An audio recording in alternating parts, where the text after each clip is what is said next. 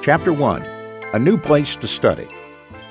The second morning after his grandparents returned to America, Remington heard the noise for the first time.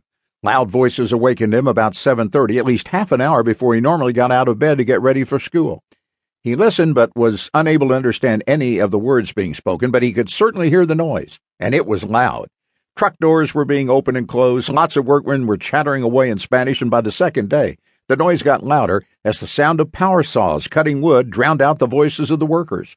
There was no chance to go back to sleep once the noise started, and when he got out of bed, he could see lots of men down on the sidewalk.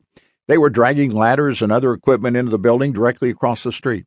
He saw two small trucks parked on the sidewalk. Two of their wheels were just barely off the curb. It was the only way other cars could pass down that narrow one-lane street that ran right in front of the four-story apartment building. Suddenly the door opened behind him and he heard his mom's voice. "I wondered if that noise would wake you early. Just like it did yesterday, Mom. What's going on?" She joined him by the window and together they stepped out onto the tiny balcony that overlooked Fomento.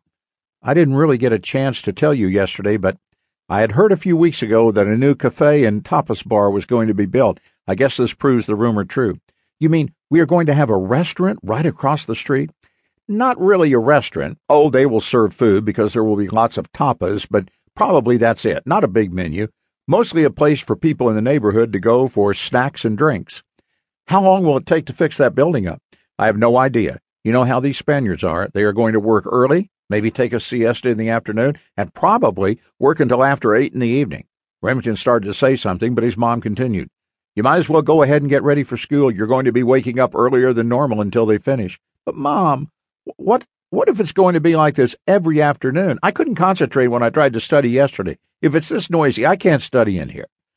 "Well, I've been thinking about that, and I have an idea. How would you like to start doing your homework in the ballroom?" "Are you serious? You'd let me up there?" "Well, your dad and I have been thinking about putting a desk in there so Maria could use it. It could even be like a classroom for the two of you while she teaches you Spanish." "Hey, that is a good idea." "Well, we'll see. Right now, you've got to get ready for school."